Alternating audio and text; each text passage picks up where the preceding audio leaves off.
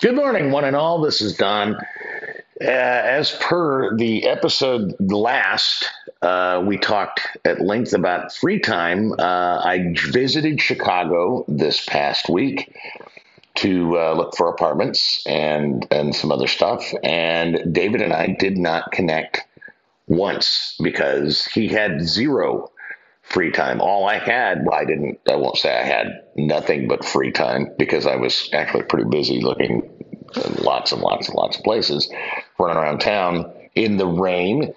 But David had zero free time, so we never could make it, even for a breakfast, to sit down and have a conversation and record it. So we are doing a reprise of an older episode. This is from April 1st, 2018, so a good long time ago. It is Literate ApeCast 23, Cocktail versus the Fisher King.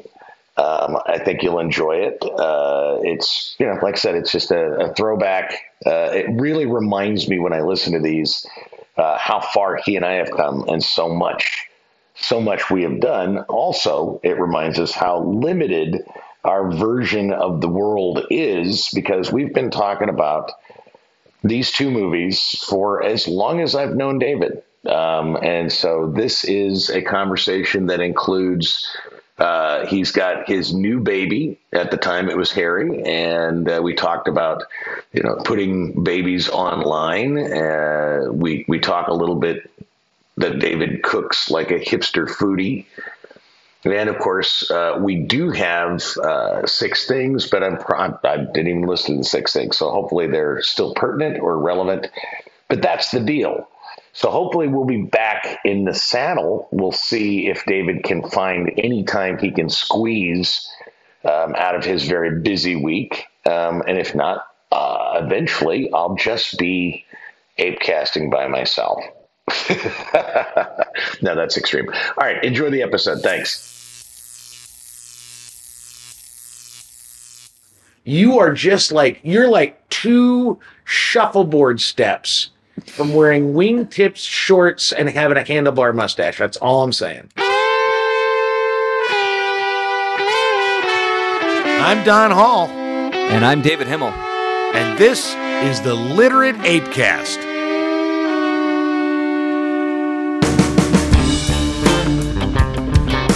The Literate ApeCast uses bad words.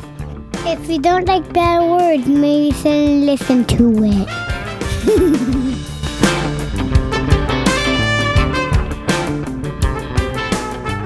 already know that anybody that thought they were getting on the Facebook and that their information was private, not for sale, that those people are either hopelessly naive or stupid, because you don't get something for free and you're not the product. It was obvious, and it's been obvious since days. Now, the big question for you, David Himmel, is babies, and children on Facebook and on social media. There is potential hazards. Yeah. I mean, number one, obviously there's child predators, but I think that's a smaller concern than the fact that if you look at the statistics, the suicide rate of teens has exploded, like more than it has ever been in the history of humanity. Mm-hmm. Teen suicide is at its all-time high right now, and it coincides directly. There's no real causality they've proven, but it coincides directly with smartphones and Facebook. Follow the money, so to speak. So yeah. So what are your thoughts when it comes to young Prince Harry Himmel? Well, there's 2 things here. I mean, the first one is, Harry's not going to be a teen for at least, when does teenage start? 13 years, 12 years? 13. So it's like, yeah. All right. So, like at what point do we give the kid a cell phone? At what point does he start using his own email account? Does he get his own Facebook account or whatever it is? Obviously, he's not going to get one now. So the concern now, so I don't know how the fuck we'll deal with it because everything is going to change by in 13 years. Who the fuck knows what we're going to be dealing with? But for now, the question is, how many, do we post pictures of the kid? Do we? Yeah, how much exposure do you want to put? It's Right. like Jessica McLeod, who's a once in a while frequently, I mean, not an infrequent contributor to Literate. She's got pictures of her kids all over Instagram, all over Facebook. It's all over. And what I thought was funny, and I didn't even think about it until after I did it, and then I thought, oh, that is really odd, is that you sent me a picture of Carrie squinting, and I immediately made it a meme. Right. I mean, I didn't put it on the internet. I just sent it to you, but I realized, oh wow, it's gold. I mean, like the shit that kids do is gold. It's hysterical, but it's also a little creepy. Yeah. I mean, because the thing about it is, if I were not semi-ethical, I could, because that's a funny fucking picture, and the caption is what do you mean, President Trump? Yeah. And it's because it's a sour looking, baby face. And it could be 1,000 because it's basically like, do your best Kim Jong-un impersonation. Yeah, I mean, anything else. But if I were not a decent human being, I could have instantly taken that meme and just thrown it on the internet, and then been in there. Your child's face is there for how many countless thousands of weirdos to look at, and especially with that meme, suddenly your child would have Trump trolls. Right. It's like, so what do you? How do you want to play that game as a dad? And I don't know. We don't know yet. We had an issue, a situation, whatever. That makes it sound a whole lot worse than it is. But when the kid was born, we posted, I think, 3 pictures of the kid, making the announcement. And then, of course, we're going to send out baby announcements with a printed card that had, which to me, like we were talking before. About all the shit that you do that you maybe don't have to do, like the doula and the lactation specialist and all this other kind of shit. Like, why do I have to spend the fucking money to get shit printed to tell people that our kid is here with pictures when I've already done that on Facebook and it was fucking free? Yeah. It didn't cost a dime. But it's what people do. And I don't know if you could hear that, listeners, but my eyes just rolled back. Oh, yeah, mine. And I just have a deadpan look of disdain. Right. Yeah, that's... So, I don't know. So I sent my mom some pictures because Grandma wants pictures of the kid, which I get. Yeah. That's cool, yeah. And she posted something on her Facebook page. Pictures of the kid at his absolute most unsightly. Yeah. I mean, not the pretty pictures that you get at Sears. These are like, I just got out of the thing and my head's still like a lizard. His head, I will say this about his head. He's got a good head, yeah. Thank fucking God, because when he came out, and, babies' heads are misshapen when they come out. They have to be. I had a pinhead. My dad's first words was, well, we can always get him a 10-gallon hat. Did not win him any favors with my mom. No, but not it wasn't a false statement. I mean, it's like, look, there's a problem. That head is fucked up. Yeah. Here's how we can solve for it. Okay. My kid's head, the best way I can describe it is, have you ever seen a mountain range? I have. That's what my kid's head looked like. Oh, yeah. It was there were these peaks and valleys. Yeah. And there was, Sir Edmund Hillary was on top of one of them. But so my mom posted these pictures of, me holding the kid, and then I sent her a video of him in the swing where he's making these weird faces. And I saw that and I went, ooh, why did she do that? And then why am I annoyed by it? And Katie was annoyed by it too, and my mother didn't do anything wrong, but I had to tell her, like, look, don't post things. Just don't post things yet. Like, I'll send you pictures, email them to all your friends. That's fine. Well, that's the thing is, like, when you sent me the picture of him, it really wasn't. The last thing on my mind was, I want to put this on the internet. All I thought was, that's funny, and I'm going to do a meme that's going to make you laugh. Right back to me, yeah. And that's just between you and I. Yeah. It's still, though, given that it was iMessage, it's still now in the ether. There, it's still in the internet. Yeah. And so I understand the need for my mom to, she's got great news. She's got a new grandson, her first grandson, her only grandson. She's thrilled. Absolutely, and she should be, and she should want to share it. I'd be worried if she didn't want to share it. Yeah. But, and I told her, I said, don't post anything on Facebook. We're still trying to figure out how we want to manage social media. I'll send you all the pictures you want, and you can put them in your digital wallet, and show all your friends on your phone. That's totally cool. Email them to people. Totally fine. But the social media thing, we're not sure yet. You can share anything that we post because we're the keepers of the kid. Yeah. So I don't know yet what we're going to do, because I know there are going to be times where it's like, we need to post this picture because it's pretty fucking funny. This video of the kid being funny, ha ha ha. Isn't that, because that's the whole point of social media to a degree, right? I mean, that's one part of it. Babies, cats, and meals. Right. Sure. And sometimes they're the same thing. They are. Baby cats make a great meal. They are delicious, sautéed with a bit of rosemary. I like mine with sautéed mushrooms too. Is like, That gives you a little glaze. Rudy, that gives you a little Rudy flavor in there. Yeah. You got to have your vegetables. Yeah. Well, the thing about it is kittens just don't have a whole lot of meat on their bones, so you got to have something in there. Yeah. Like I had no problem, and I have no problem, like posting a ton of pictures and videos of my dog, like of Eddie. I've still got pictures of Eddie up there. Sure. But a dog can't ultimately be affected later on by whatever the fuck. That's true. Dog doesn't give a shit. Vicious, nasty stuff that happens on social media. Yeah. The dog can't be bullied. Well, it's because the dog doesn't give a shit what you think as long as you're nice to it and you feed it. Right.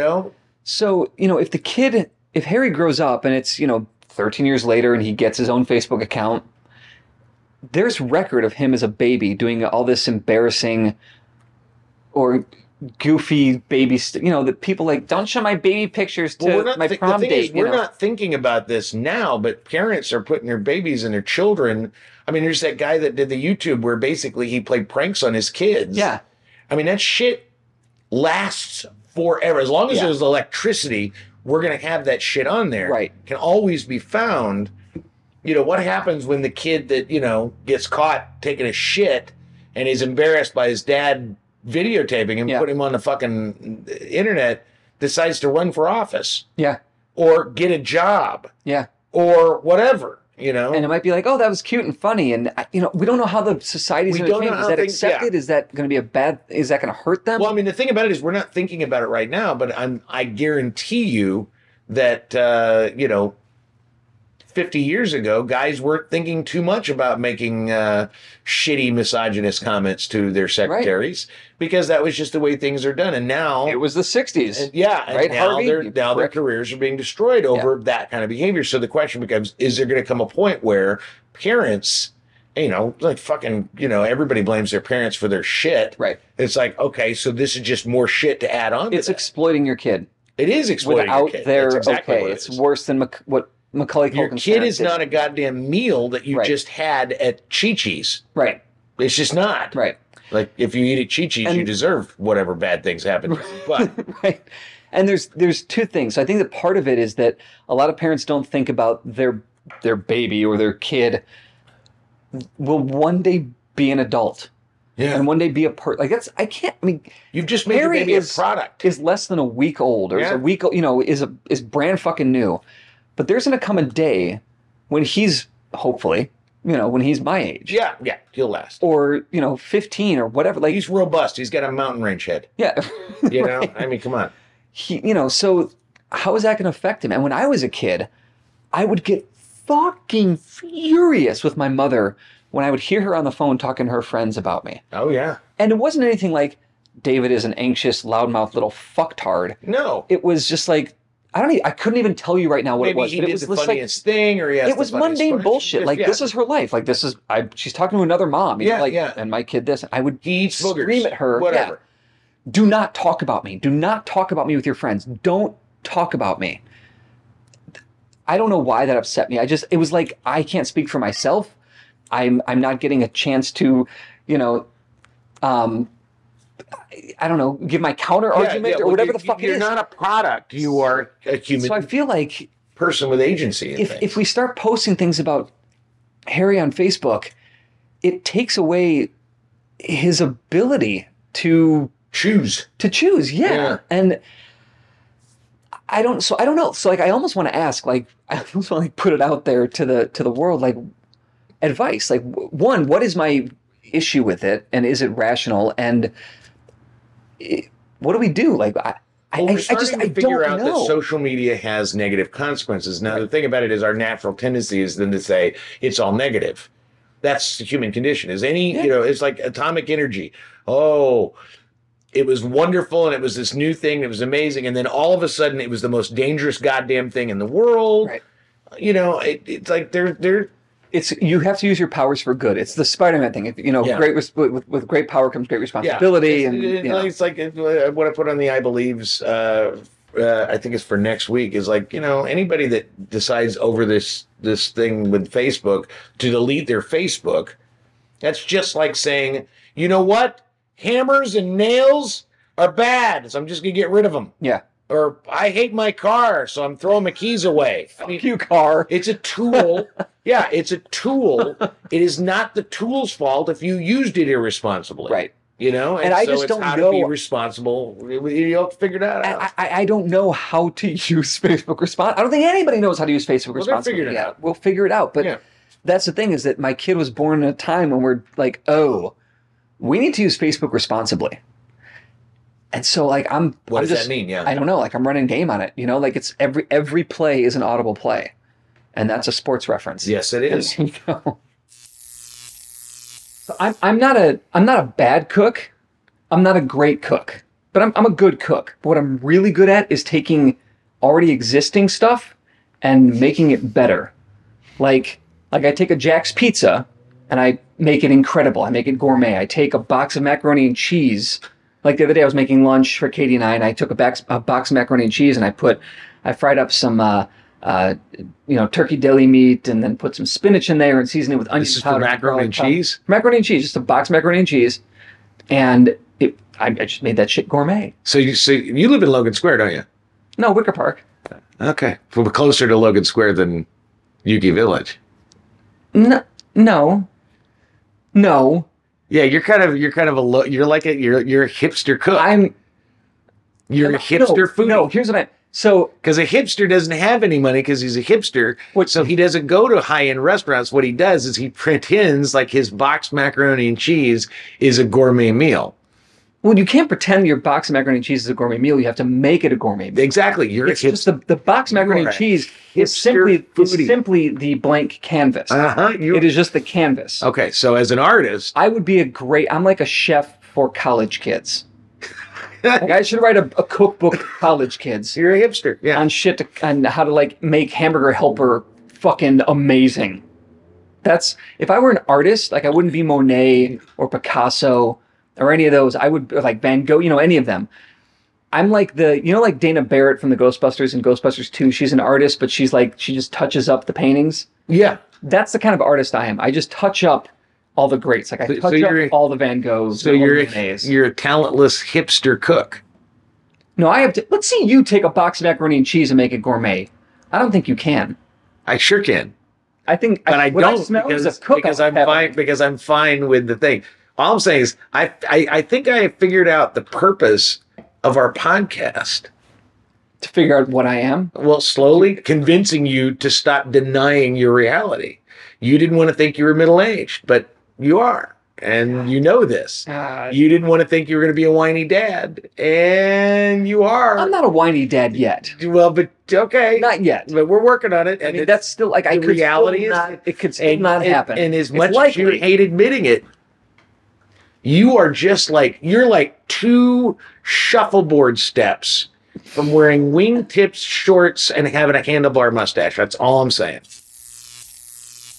3 movies that inspire you. Yeah. So we'll just run down the list. The first one I would say, it's Cocktail.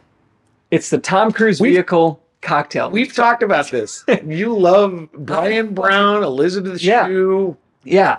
What was this, 83? It was 86, 87. Okay, all right. It was the movie right before, it was kind of like a bubblegum pop movie for Tom Cruise right before Rain Man.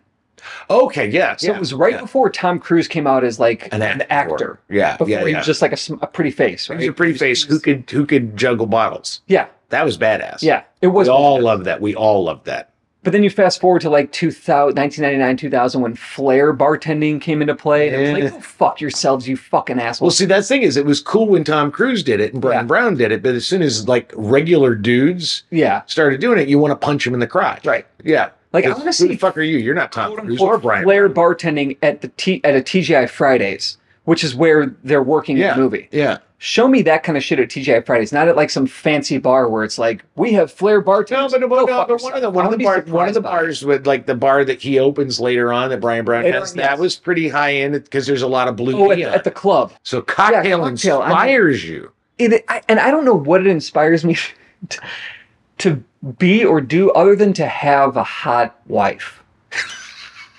That's it. Because Elizabeth Shue, Elizabeth Shue, right? Mm-hmm. And Tom Cruise, his character Brian Flanagan, he's Irish. Mm-hmm. He follows his dream, right? Like he goes for it. Yeah. And then he spends some time in Jamaica. He just says, fuck this, fuck New York. I'm going to Jamaica. And he lives in the sun. And he gets Kelly Lynch. Fantastic. Yeah. Well, Brian Brown got Kelly Lynch and and Brian Flanagan got Elizabeth Shue. Yeah. See, that's why the Brian Flanagan is Tom Cruise. Yeah, what was Brown's name? Coughlin. Yeah. Coughlin's Law. Yes. Yeah. A man never pukes or passes out in public. Falling downstairs is allowed. That's a terrible Brian Brown. It's the worst Brian Brown ever, but it's fine. But it's funny as fuck, that scene where he falls down the subway stairs. Yeah, be careful. Be careful with your impressions, or I'll get Dan to come over and do Jimmy Stewart. That's all I'm saying. At some point, yeah. That's all I'm saying. But yeah, I watched. Oh God, I love that movie. Like, just follow your dreams and marry a hot chick. So that inspired. Wow. Okay. And I married a hot chick. I feel so shallow. I'm just so shallow with my choices now. How can you feel more shallow? That's my point. I was just being sarcastic. All right. So what's your the top cocktail? By virtue of the fact that I've probably watched this movie more than almost any other movie I've ever seen. Okay. That it is a movie that is, I consider a touchstone, that when I am feeling particularly adrift in life, and it happens, I know. I know it's hard to believe that someone as fucking put together as Don Hall. Yeah, I don't get that. Has moments of drift, but yeah. You're an anchor. Well, so once in a while, I keep it to myself. Why? Because I'm an old school man. I'm not into vulnerability. You have no feelings. Exactly. I'm not into vulnerability. And women. That shit. Yeah. I've got my basketball and I'm going to hit you in the face with it because I am the great Santini. Right. Not the movie I'm talking about, because Terry Gilliam did not direct Robert Duvall and the great Santini. No, it's The Fisher King. Ooh, okay. And there's no side boob in The Fisher King. Well, there's a fantastic side boob in Cocktail. My goals, the things that inspire me about it, are really not about marry a hot wife or be successful. What I love about that movie more than anything, and I've written about it ad nauseum, is you've got Jack, which is Jeff Bridges' character, and he basically instigates. He's a shock jock. He unwittingly, through his sort of callousness, instigates a mass shooting. Whoops. He tells this guy that calls all the time in his radio show, he says, you're right. All the yuppies should fucking die. All the yuppies should die. Yeah, right? Die yuppies. I got the power. And then this guy goes out and decides Jack has told him, and he shoots up a fucking restaurant. Well, it turns out Jack gets fired. His career is over. I'm suddenly seeing, as I describe it, parallels to a lot of people, white men, in our current political atmosphere. But he's lost. So they jump cut, and now he is bitter and drunk and just looks like shit, and is living with a woman who loves him deeply. Mercedes Ruehl loves him deeply. He does not love her. He's just using her. They live above a video store, and he's just kind of a user. And just looking for a way to get out of this hole that he's in. He ends up running into Perry. And Perry is a homeless man who actually saves him. He's going to go kill himself. And Perry saves him, but he thinks he's a knight of the round table. And it's Robin Williams. Yeah. And he is in search of the Holy Grail and decides that Fairy tells him that Jack is the one that's going to help him. Perry was, his wife was one of the victims of this mass shooting, and he lost his mind. And he was a professor of Grail mythology. And so why it hits me so much, and I've watched it so many times, every time I feel like things are going wrong or it's a tale about redemption if you identify with the Jack character. It's a tale about belief and the power of healing that belief has if you're the Perry character. I identify with Michael Jeter, who plays a transvestite, but I identify with that character. And it's filled with so many iconic characters, in my opinion, that every time I watch it, depending on where I'm at in my life, I get something different from the film. So my absolute number one pick for movies that inspire me and make me think about myself and make me feel better about life and try harder to be a better person, The Fisher King is my big one. Again, the idea of like fighting through the bullshit and the obstacles to get to what you feel is right. Field of Dreams. Oh yeah, Field of Dreams is that's gold. Kevin That's Costner. gold. And you know, it's that like that's the movie that every guy will watch and weep because it's a story about fatherhood. If you build this baseball field out in the middle of your corn, then your dead father will come and play baseball with you. It's catch. It's because there is something maybe it's super Americana. I get it, but playing catch with your dad or just like time with any kind of elder that can teach you things or that spends time with you in this busy world, that there's an older guy, whether it's your dad or your stepdad or your uncle, whoever the fuck that person is, to spend time with you. Like that's a big really, deal. really important. It's a big deal. Yeah. And he goes on this insane journey and goes bankrupt and risks his family, which is probably pretty stupid. But man, I also think aside from the inspiration part, it's the first, I think, James Earl Jones's best film. I'm telling you, James. So that's the thing is all the baseball Field stuff, of Dreams and then Coming to America. Yeah, James all the baseball stuff aside, and that's the thing is I didn't have a traditional father figure, so playing baseball with my father is not like high on my list. Have you tried building it? But no, I haven't. But because if you build it, he will come. He will come. That's actually what it says. It doesn't say they will. And it's not Shoeless Joe. It's not Shoeless Joe. Which also yeah, I know. The best fucking scene when Ray Liotta goes we wanted to invite Ty Cobb, but we couldn't stand the son of a bitch when he was alive, so we told him to stick it. And he does that Ray Liotta laugh. Ray Liotta fucking love it. And then now, because it is a movie about father and son. Yeah. Oh, that, yeah. So, all right, there you go. Yeah, so don't die on him, so he has to build a fucking field so you can come back and play ball with him. Right. That's all I'm saying. And second to that, don't be such a weird character that he doesn't know who you actually are. That's a good... Until I'm actually dead when I have to walk out of the fucking field. Where's my dad? Yeah, okay, that's cool. Yeah, I like that. My second film is also Terry Gilliam, Brazil. Okay.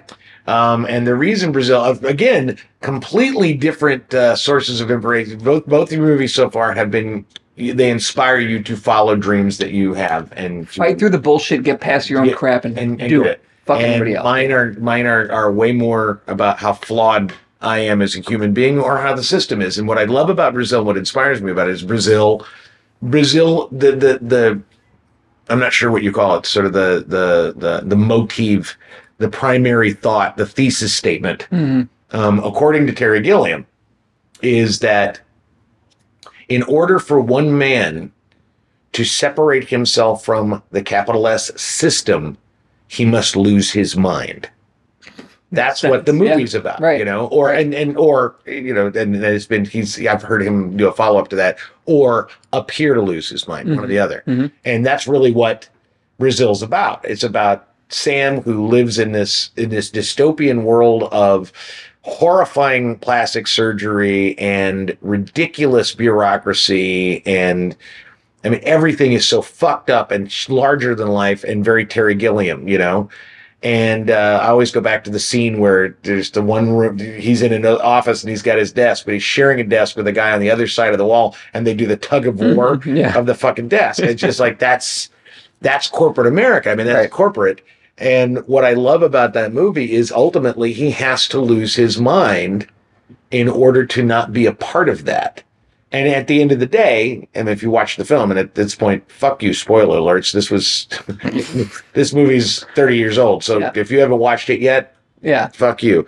But ultimately, he does lose his mind, and that there is the argument that the entire film takes place inside his mind. He's being tortured. And and the way he escapes torture is he's this character in his mind with these giant, like, steampunk fucking wings. Yeah. I just think it's what it inspires me is to not take the trappings of humanity so seriously. and that if I have to create my own reality just to kind of get away from that, then I'm okay with that, and maybe that means I'm losing my mind, or maybe it doesn't, and I'm okay either way. But I really love that movie, and it really does inspire me. What it inspires me to do is to really take a look at all and we all do it. Yeah. Again, as put together as Don Hall is, I still worry about finances. I still, this kind of stuff, it still pops in my head once in a while. I get preoccupied with bullshit. And a movie like Brazil reminds me that it is indeed all bullshit. Yeah. Maybe it's necessary, but it really, at the end of the day, it's me putting on my giant fucking wings and flying to find Dana. That's really what it's all about, you know? And so that's a good thing. So that's why Brazil is my number 2 on that list. So my third one is... not my third one, it's actually my number 1. But when I was thinking about this, my third one, it's kind of weird. I don't think it's a great film like Cocktail. Like Cocktail, which is a masterpiece, sure. Fucking masterpiece, man. Trumbo. I like Trumbo. Trumbo, right? That's a great movie. Right. So what was it, 2016? Yeah, I mean, that's a pretty recent movie, but that is... Bryan Cranston he's phenomenal in it. What's his, Dalton Trumbo. Dalton Trumbo. He was a screenwriter. Mm-hmm.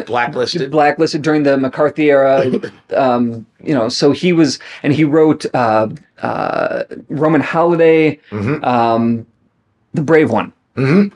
So he wrote, shit ton of others, all under different names, right? Because he was writing in secret. Yeah, he was blacklisted. That's what they did. Later, they ended up giving him the honorary bullshit. Sure. They made a movie about him with Bryan Cranston. Yeah, so I mean, what else you got? So that's right. I mean, there's clearly a theme. There is, which I didn't think about until it was I don't have a theme because one is about the flaws of humanity and finding redemption in those things. One is about recognizing the bullshit of the world and embracing your inner fantasies. And then my third is, and I'm cheating. Okay. I'm just going to let you know that I'm cheating. Because my third is not just one movie.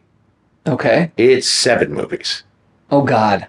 Rocky, Rocky 2, Rocky 3, Rocky 4, 5, 6, Rocky Balboa, and Creed. I was afraid you were going to go Star Wars. No, not going Star Wars. I'm going Rocky. All right. What I love about all these stories, number one, is it's a love story. Mm-hmm. At first and foremost, Rocky, all of them, it's a love story. And I will cry instantly if you play the Adrian theme. And when I say the Adrian theme, people go, what's the Adrian theme? Da da da da da da da da da. And I mean, the minute when I saw Rocky Balboa with my mom in the theater, I cried for the first 15 minutes almost uncontrollably. Jeez. Because it's all him kind of dealing with the fact that she's dead. Just broke me up. Sure. Just to this day. There isn't a Rocky movie. Every Rocky movie, even the bad ones, I will cry at the end.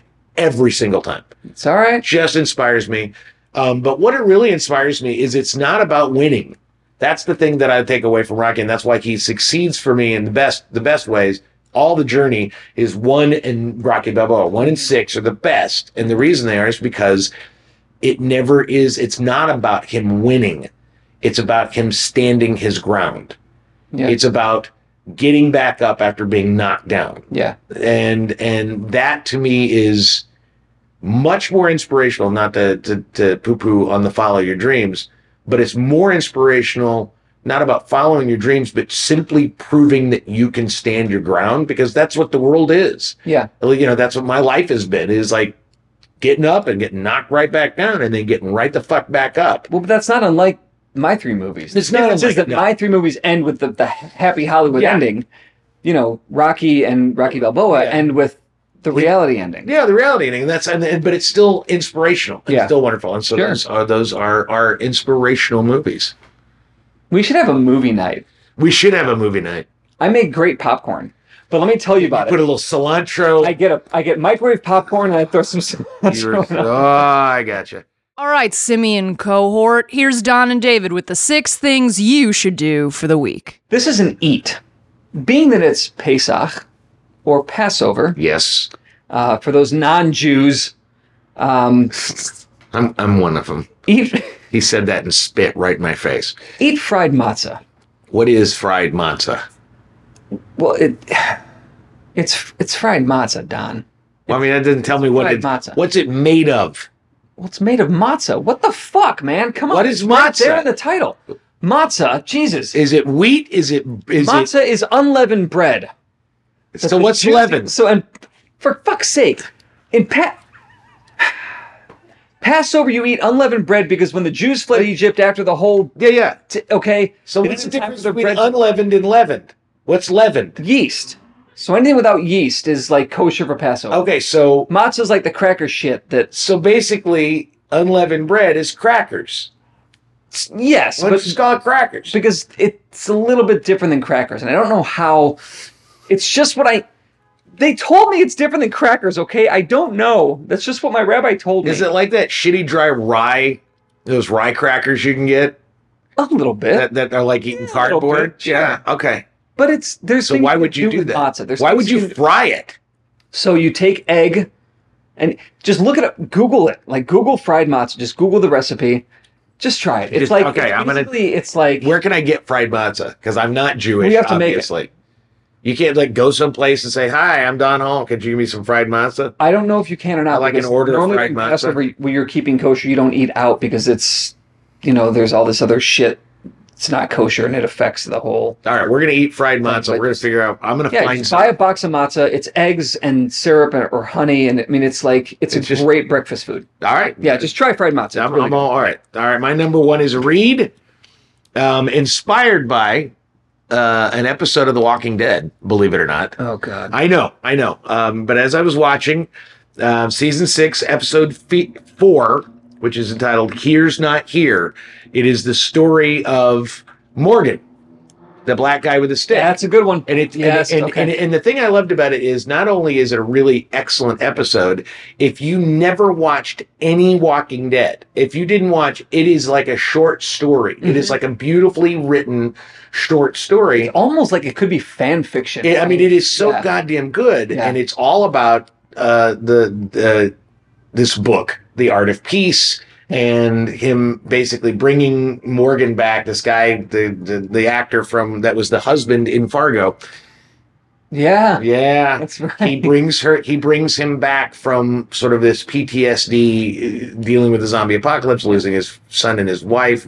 But really, it's all about sort of the concept of Aikido, I don't know how you say it, of redirecting negative energy, and that the fighting skill, which, again, how much can I get? When I was like 8 years old, I thought I knew how to do Kung Fu from watching David Carradine. Yeah. I didn't fucking know shit, but there were some concepts that I got. So anyway, I bought The Art of Peace by Morihei Ueshiba. Okay. And who is the founder of Aikido. And it is all about the concept of grounding yourself in a concept of peace and redirecting aggressive energy away from you. And so I'm going to read it, and I'm going to encourage everybody else to get The Art of Peace. It's not expensive. It's not a great big book, but it's... but also watch that episode of The Walking Dead. I always say watch the episode of The Walking Dead because it really does set it up in a nice way. Yeah. It's like, so watch the episode, then read the book. Yeah.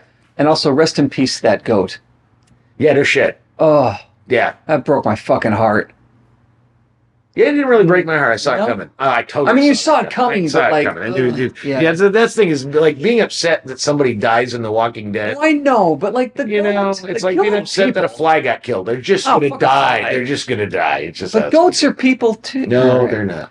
All right, so my next is a do, and it's attend a reading, like an author's book reading at any bookstore or wherever.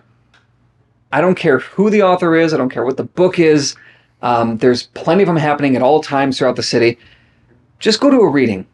Authors need an audience too. And I would like to extend it. Go to a reading of an author you don't know. You don't know. Personally. Yes. Yeah. Because trust me, their friends are going to come. Yeah. But it's nice if it's somebody that's not their friend. And you're going to find some new shit like, oh, this is it. And buy the book too. Buy the book from them and support the arts is basically what it is. Support the arts is all right. My second is a listen, and it is a podcast.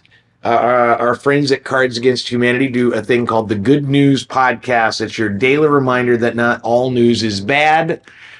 It is effectively the podcast version of the local news channel doing stories about polar bears and kittens. I mean, it is Local really news is funny. the worst, though. No, but it's really funny, and they have really interesting takes, and they do. I mean, they don't do polar bears and baby kittens, but it's just like they are working hard in this day and age to find news that doesn't make you want to fucking slit your throat.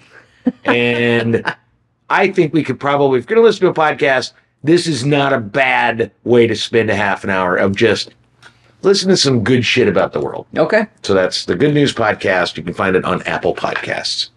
And then my last thing to do is watch the movie Cocktail. I don't know if it's on Netflix. I don't know if it's on Hulu or Amazon Prime. I don't. Sure. I mean, shit. If you just want to call me up on the phone, I will recite the thing because I know it by heart. I can even sing you the entire soundtrack. Wow. Like that's how. Even Kokomo? Oh, even Kokomo. Give me some Kokomo. Well, not now. What you're in? Come on, you make the boast. You make the boast. I want to hear some Kokomo. Put me on the spot. Yes, I did put you on the spot. We're recording it. I want to hear some Kokomo. I think this is the part where you just like find a live Kokomo feed. Just play that. I want you to sing it. No. Down in the Florida Keys, there's a place called Kokomo. Which is bullshit because the Kokomo they're talking about doesn't actually exist. Oh, you were so earnest. You were so earnest for just a moment. That's the best. And that's thing. the worst song on the soundtrack. It really is yeah. the worst song. But but it was the Beach Boys' first #1 hit in 20 years after it's because they were Good Vibrations. Yeah, they were absent there. All right. That's the best thing. Get you to sing. And the thing is that no one can see because it's a podcast is your earnest face while you're singing Kokomo is just the price of admission. Speaking of earnest and singing, my third is a watch, or my #1 is a watch. Dana and I watched this the other night. It was revelatory. It was really quite amazing. It's called 20,000 Days on Earth. It's a 2014 British musical documentary drama written and directed by Ian Forsyth and Jane Pollard. It is a day in the life, in fact, the 20,000th day of Nick Cave's life. And you see him first thing in the morning, and you see him go to therapy, and you see him make music and eat with his friends, and talk about music, and talk about friends, and talk about fame, and talk about money, and if you're not a fan of Nick Cave, you will be when this is over. Okay. And you'll want to listen to some of his music. I could use that because I'm not a huge Nick Cave fan. Then watch this movie because you're gonna go, oh fuck, this guy is incredibly deep. Ridiculously talented. I got to hear more. Okay. Because he's just, I've been a big fan of Nick Cave forever. And I really thoroughly, Data said, I really want to watch this movie. And I'd never even heard of it. And so I got it. And it was fucking lovely. And So you were both fans of Nick Cave's before you, okay. Yeah. I mean, like I said, I got to tell her the story about. I'll report back to you. About I'm meeting, not a huge about Nick Cave meeting fan. him in an elevator at WBEZ and having a conversation. Yeah. Nice. And so I got to recommend to him to go to the Tribune Tower with all the stolen pieces of ephemera. Yeah. And he really thought that was really interesting. Nice. So yeah, Okay. but it is dry. It is brilliant. I don't want to say surprisingly moving. It just didn't. I didn't expect to be as moved as I was, and I was. So I highly recommend 20,000 Days on Earth with Nick Cave. Cool. Too good. Those are our 6 things. That's our podcast. It's been a pleasure. I want to throw out before we close out that tomorrow is Monday night, and it is Bug House, at 7 p.m. at the Haymarket Pub and Brewery. $10. This episode of Bug House is number 7. We have Chris Churchill, Mr. David Himmel, Andy Diamond, Reza McDonald, Emily Belden. There's an author you can find a book. She's got Hot Mess. Yeah, she's got some readings going on around town. All over the place. And Jamie Buell. $10. The topics are censorship or hate speech, which is worse for democracy. Does the artist's crimes negate the art itself? And tattoos art or just trashy? Trashy. Well, we'll have to find out. Find out, though, yeah. Come to Bug House. And that's the podcast. We'll see you tomorrow night. Thanks for listening. You can listen to the Literate ApeCast on literateape.com, Apple Podcasts, Spotify, or anywhere you go to get that delicious podcast experience. If you enjoy the dulcet sounds of two white guys babbling about whatever comes into their stunted brains, leave us a review anywhere that, reviews are left. And share it with someone which you have a dubious relationship. For information about Literate Ape, go to literateape.com, of course, and check out the rest of our podcasts and our years of scribbling. Music on the ApeCast is courtesy of Mike Vinopal and Locomotive. You can find them all over Chicago and online at locomotiveband.com.